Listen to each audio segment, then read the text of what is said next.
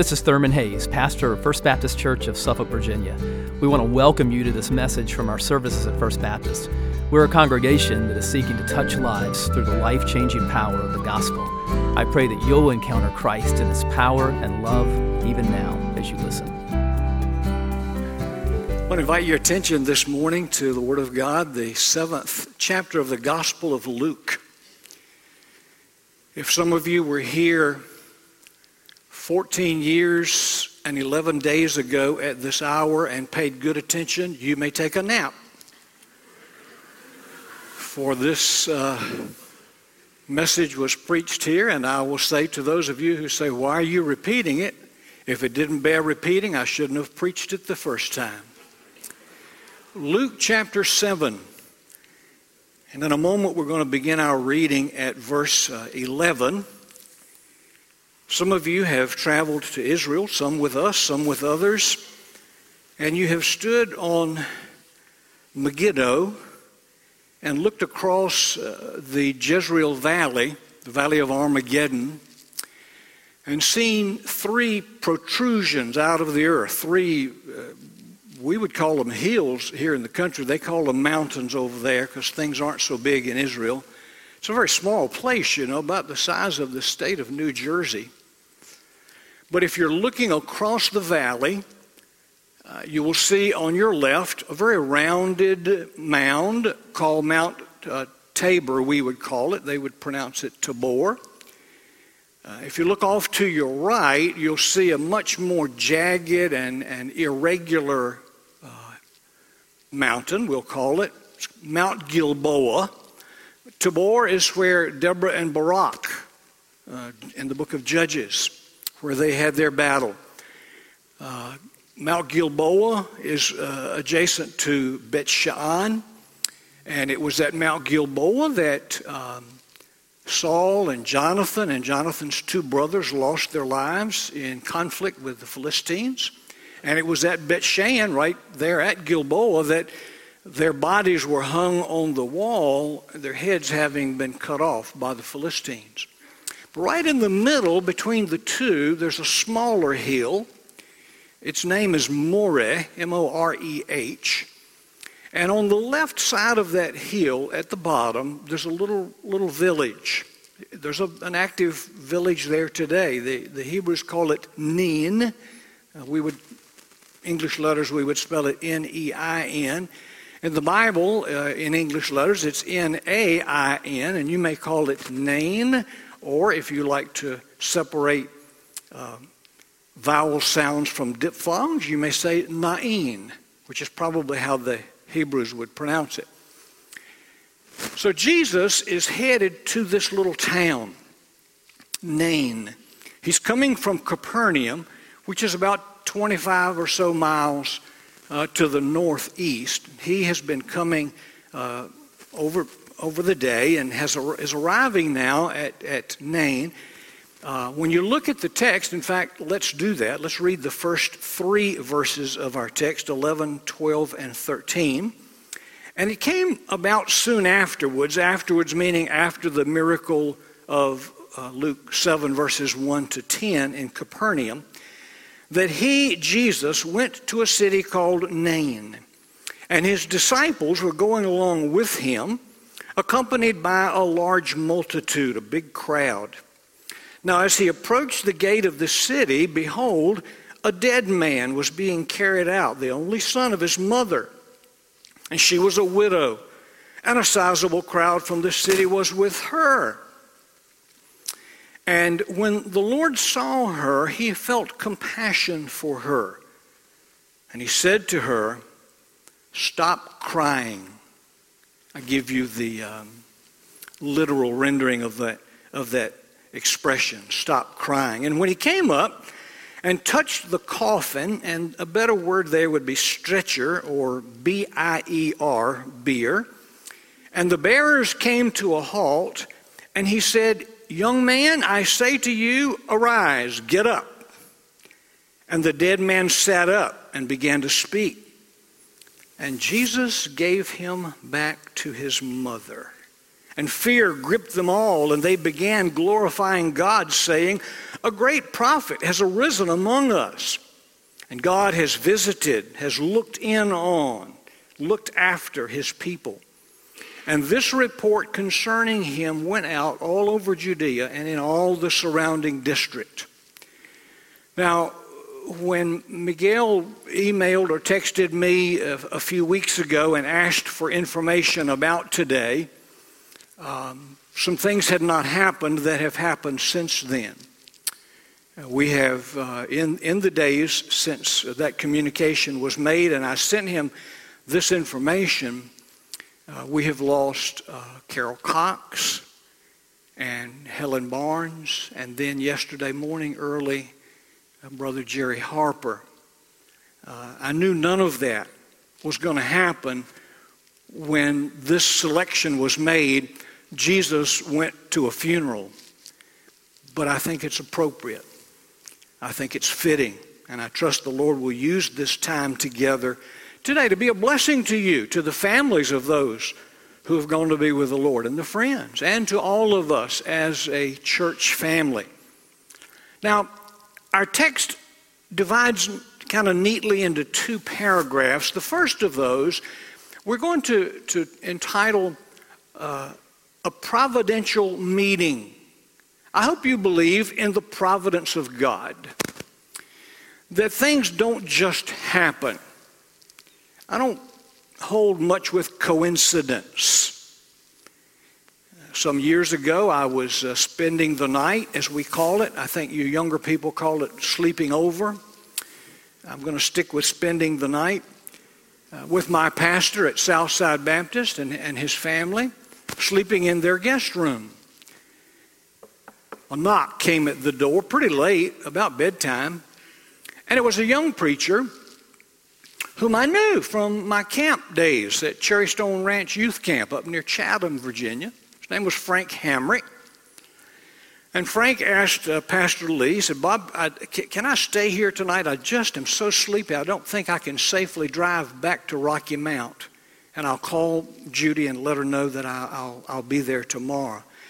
And Bob said, "Well," Pastor Lee said, "well, you'll have to share the guest room." He said, "Oh." He said, in those days I was known as Lindy, with Lindy Poteet. And Frank said, "Well, I know him. Know him from Cherrystone camp." And he said, "That'll be fine." So this very tired man who'd been preaching all day in Virginia Beach or Norfolk or somewhere stayed up till about 2 o'clock in the morning talking to a teenager who was trying to figure out God's plan for his life. He was a student recruiter for Piedmont Bible College, where I spent the next 4.5 years completing my education and preparing for ministry to serve the Lord. Do you think he just happened to stop by? Not a chance. Not a chance. It was a providential meeting. And what happens here that we've just read together didn't just happen. When Jesus left Capernaum with those dozen men around him and probably some other disciples, and then in concentric circles, I think, further out, a larger crowd of followers, God knew exactly how long it would take for them to walk from Capernaum, 25 miles southwest, to Nain, and he knew this boy was going to die and was going to be, they bury the same day in Israel if they can. If a death comes late at night, they bury the next morning. And God knew exactly when that funeral procession was coming out of the town and when Jesus and his group were coming down, and he had them meet before they got to the cemetery. It was a providential meeting. Watch for those in your life and look for the hand of God causing things to happen that will bless you and use you to bless others, because they abound. They come often, more often I think than we imagine. And so let's take a look at this providential meeting. In verse 11, there's the master. I like to call Jesus the master. You know, he's in charge. Amen? At least we ought to let him be in charge. It's his job, and he's in charge whether we follow him or not. And if we don't follow him, there's a price to pay. And so here's the master, and what a savior he is. What a master he is. He's the rose of Sharon. He's the lily of the valley. He's the fairest of 10,000. He's all in all to all who will trust him. And if you haven't trusted him as your personal Savior, you're missing out on the best life ever. But you don't have to. You can come to Jesus and you can trust him and become a part of this wonderful family. I think Jesus was a winsome character. I don't think he was a harsh, stern, scowling, frowning kind of guy. People don't like to be around people like that. But Jesus is almost always surrounded by people. In fact, if he wanted some private time, he had to get up pretty early and scoot out before other people woke up, or he was constantly trailed by his friends. And so here he is coming from Capernaum to Nain. And there's a whole bunch. Luke doesn't tell us the numbers. We don't need to know. He just uses the term a large crowd, a huge multitude. There's all kinds of ways of translating those words. There's a lot of people. Can you imagine? Put yourself there. I don't think I'm going to go punch the clock today. I'm going to walk with Jesus wherever it is he's going.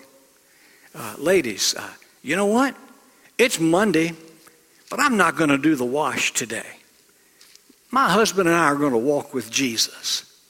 You're a teenager. Oh boy, I don't have to go to school today.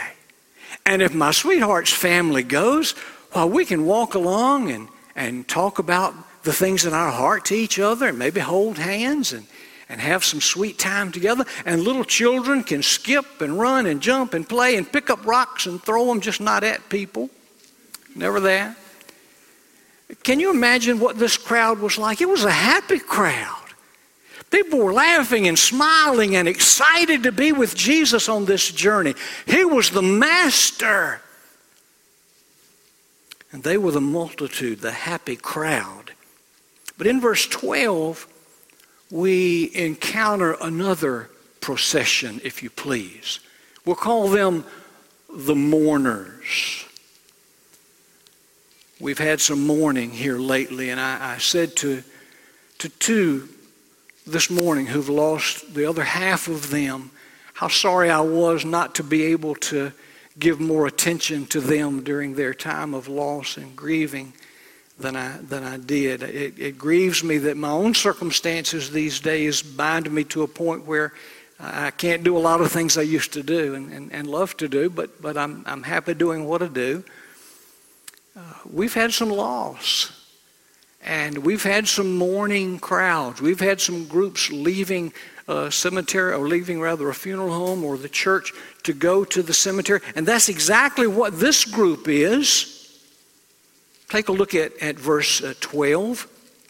As he approached the gate of the city, a dead man was being carried out, and he was the only son of his mother, and she was a widow. I'll tell you what, that's a sad, sad situation. There had been another funeral, we don't know when, how long before, when she had lost the other half of her husband. And when she buried her husband, with all the grief that was in her heart, she was able to say, I've still got my boy. In my old age, my son will care for me. When I need help, my son will take care of things. I remember after our father passed away, how my brother stepped up. He lives not far from where they lived, and he was great, and I'm sure other siblings, and I tried to do what I could, but I really tipped my hat to Billy. He was there, and when Mama needed something, boy, Dad, Billy rather stepped in, and he was there, And this lady had the same thing. She said, you know, I'm grieving, I'm mourning, I'm brokenhearted, but I've still got my boy. I've still got my boy. But not today. Not on this day. By the way, we've got some widows in our church now and some widowers. Listen to what James wrote about what we need to do. James chapter 1 and verse 27. James says, "This is pure and undefiled religion in the sight of our God and Father, to visit orphans and widows in their distress, and to keep oneself unstained by the world." You know, these widows need care. They need visitors.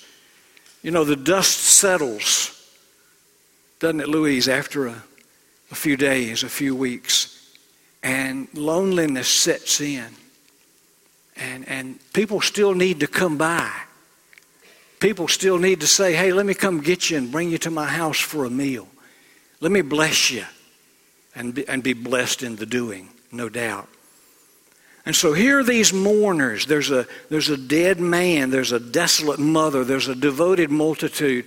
I appreciate First Baptist Church and the way that you as a family surround those of our family who are hurting when they are hurting.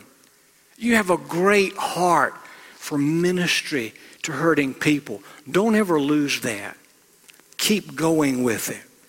And so here is this real life situation. Maybe I should call it a real death situation. These are people.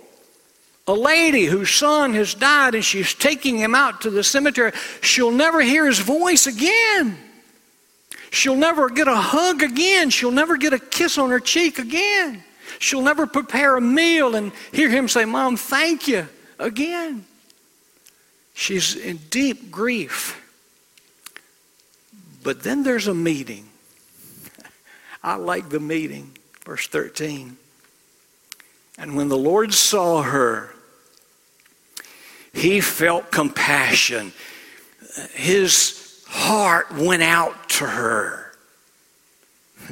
Does Jesus care? He does, doesn't he? Back in our Bible college days, there was a wonderful song by that title, Does Jesus Care? When my heart is pained too deeply for mirth or song, is there no relief from my deepest grief, though my tears flow all the day long? Oh yes, he cares. I know he cares. His heart is touched with my grief. And here it is. The heart of Jesus goes out to this lady. And he's going to do something very unusual. Something I've never done. He's going to tell a grieving widow who's just lost her only son, stop crying. Now, if I did that, that would be cruel and unkind. But not when Jesus does it. And let's move quickly from the providential meeting to the powerful miracle, because it explains why Jesus could do that and still be the loving, compassionate, kind, and caring Jesus that he was and is. In this powerful miracle, first of all, there's a test. Look at verse 14. Jesus came up, he touched the stretcher, the bearers came to a halt, and Jesus addressed the corpse. Now, I have to tell you, I have talked to the remains of people whom I loved and knew, but I knew they couldn't hear me. That wasn't for them, it was for me, you know. But Jesus speaks to this young man and he says, young man, I say to you. Now, the verb in English looks like it's in the active tense. It's not. It's passive. Be raised up. Do you like the way Luke does that? Luke's a doctor, for conscience sake. He's a physician, the beloved physician. He knows a dead boy can't hear and a dead boy can't get up on his own. And so Jesus addresses him with an imperative that's a passive imperative. Be raised up. Who's going to raise him up? Jesus is. So here's a test. Do you know how long it's been since, at least in the record, somebody who was dead came back to life? Around 900 years or so. It was Elisha. You know, Elijah raised a dead person, and then Elisha raised a dead person. But he said, I want a double portion of your spirit, Elisha said to Elijah. But he only raised one dead person while he was alive. And they buried Elisha, and his bones are in a cave, and a man dies, and they don't have time to bury him, so they toss his dead body into the cave where Elisha's bones are, and he lands on Elisha's bones, and guess what? Elisha got his 16th miracle, his second raising somebody from the dead. That man came back to life. But that was 900 years ago. Nobody alive then had seen that. They'd heard about it. They'd read about it. Many of them, no doubt, believed it. But here's this Jesus who's come and said, I am Messiah. And the prophets said that when Messiah came, he would do certain things, particularly work miracles. And so Jesus addresses a dead body and says, get up, be raised up. So here's the test. If that boy doesn't get up, Jesus is a fake. He's a phony. He's a fraud. And he deserves no less than to be stoned. But we don't stop with a test. We move to triumph. Verse 15. And the dead man sat up. And the mother who said, I'll never hear my boy's voice again, suddenly heard him speak. Can you imagine? I expect she's crying again. She's disobeying Jesus now. If it's me, I'm crying. I can tell you that. I'm about to cry now. My son is alive. Jesus is Messiah. He passed the test. He won over death. Unbidden, he came. Unasked, he acted. And he burst the bars of death for this lad and for his widowed mother. What a Savior. Don't we have a great Savior? Oh my goodness.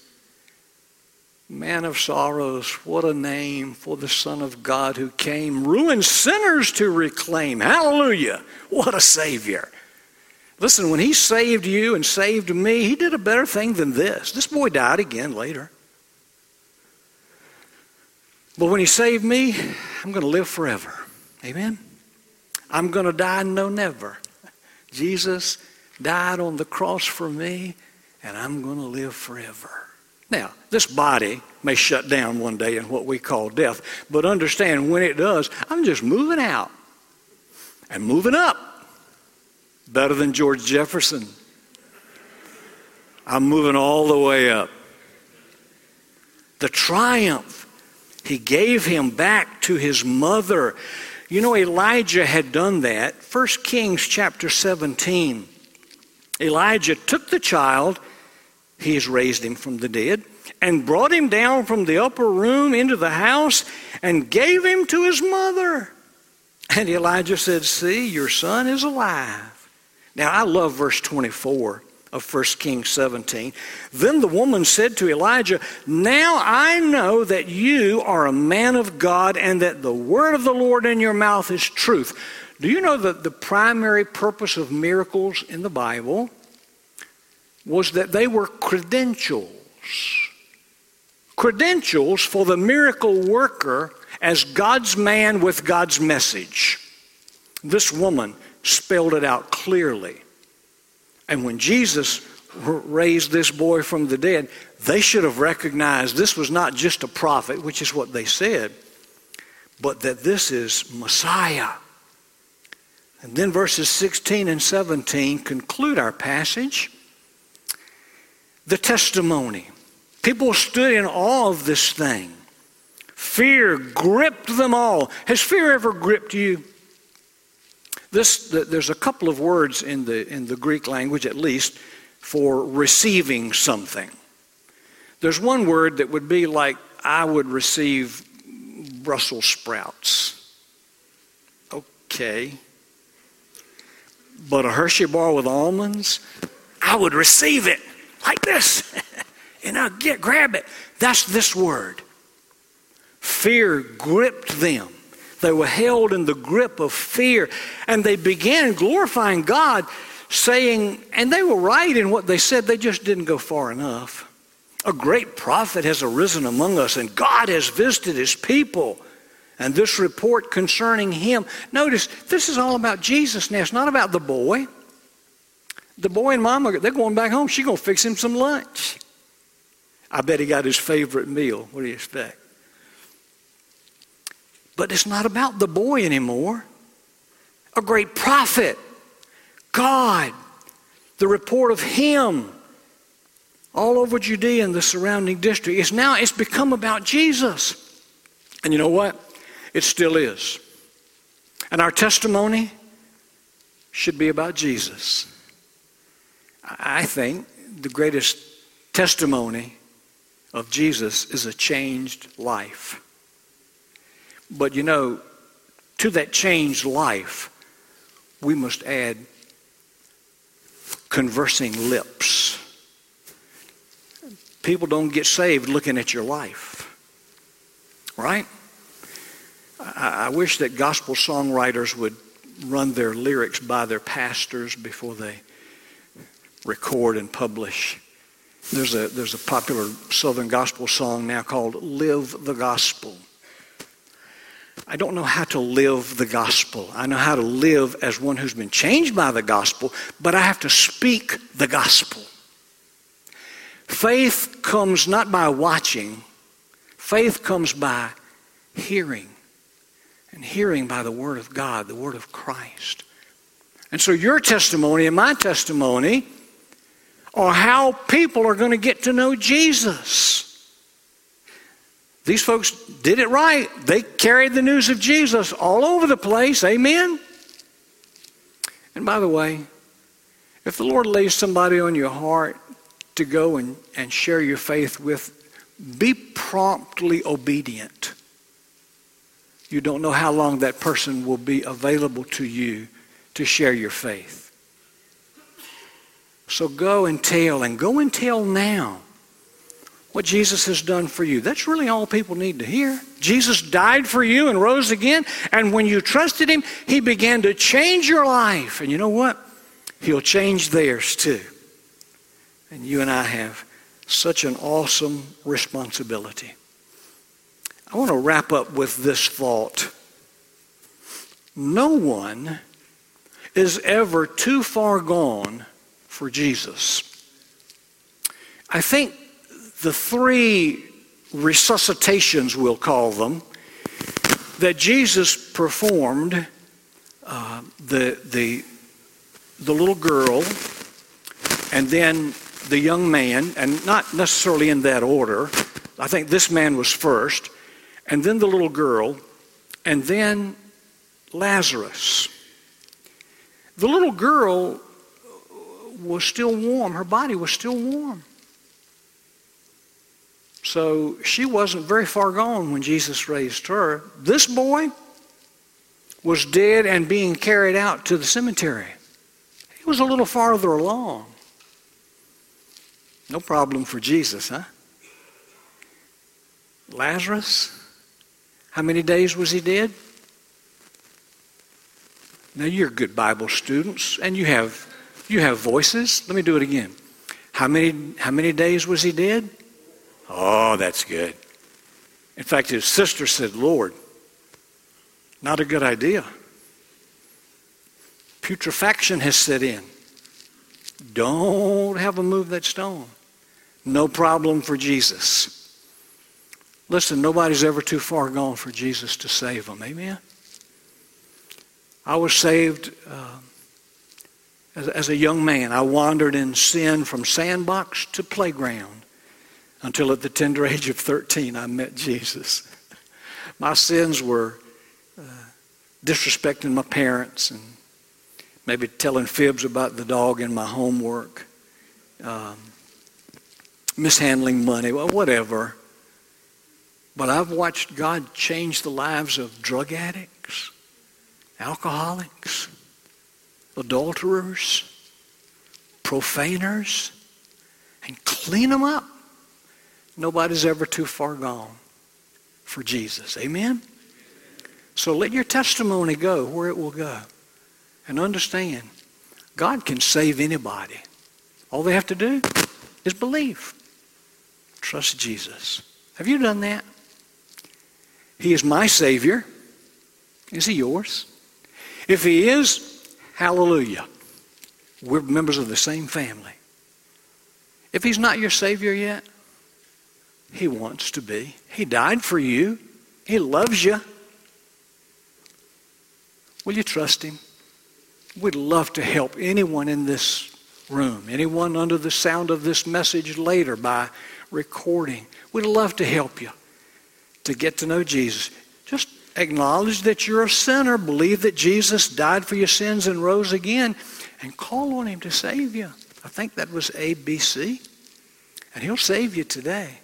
And if we can help you with that, by all means we want to. Father, we thank you this morning for the wonderful music that has enabled us to lift our eyes and our voices heavenward and worship you who alone are worthy of worship. We thank you for the fellowship of the saints that is so sweet and so precious. We thank you for the Word of God that speaks to our hearts and blesses us and will allow us to speak to others and bless them. And so we ask you, Father, in these closing moments, we ask you please to work in people's hearts. And if there are folks here who need to respond to a gospel invitation, would you bring them forward? If there are Christians here who have been too quiet too long, and they need to make a commitment today to open up their mouths and confess Jesus in testimony, oh, Father, I pray that you would lead them to do that.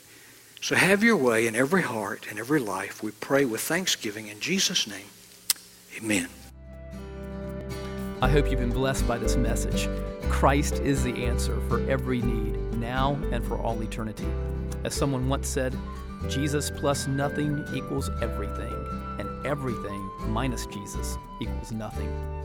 Have you trusted in Jesus as your Savior? If not, why not now? His arms are open wide to receive you. It may help to pray a prayer like this. Father, I know that you are holy and that I have sinned and fallen short of your glory.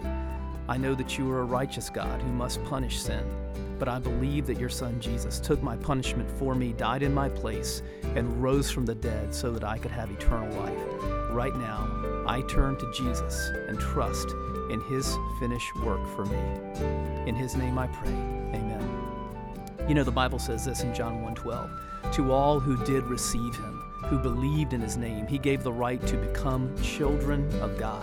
And that means that if you've received Christ, God has adopted you as his beloved child, his very own son or daughter. Just imagine it. Almighty God, the Lord of this universe, the one who possesses all authority in heaven and earth, is now your loving Father, and you are his child.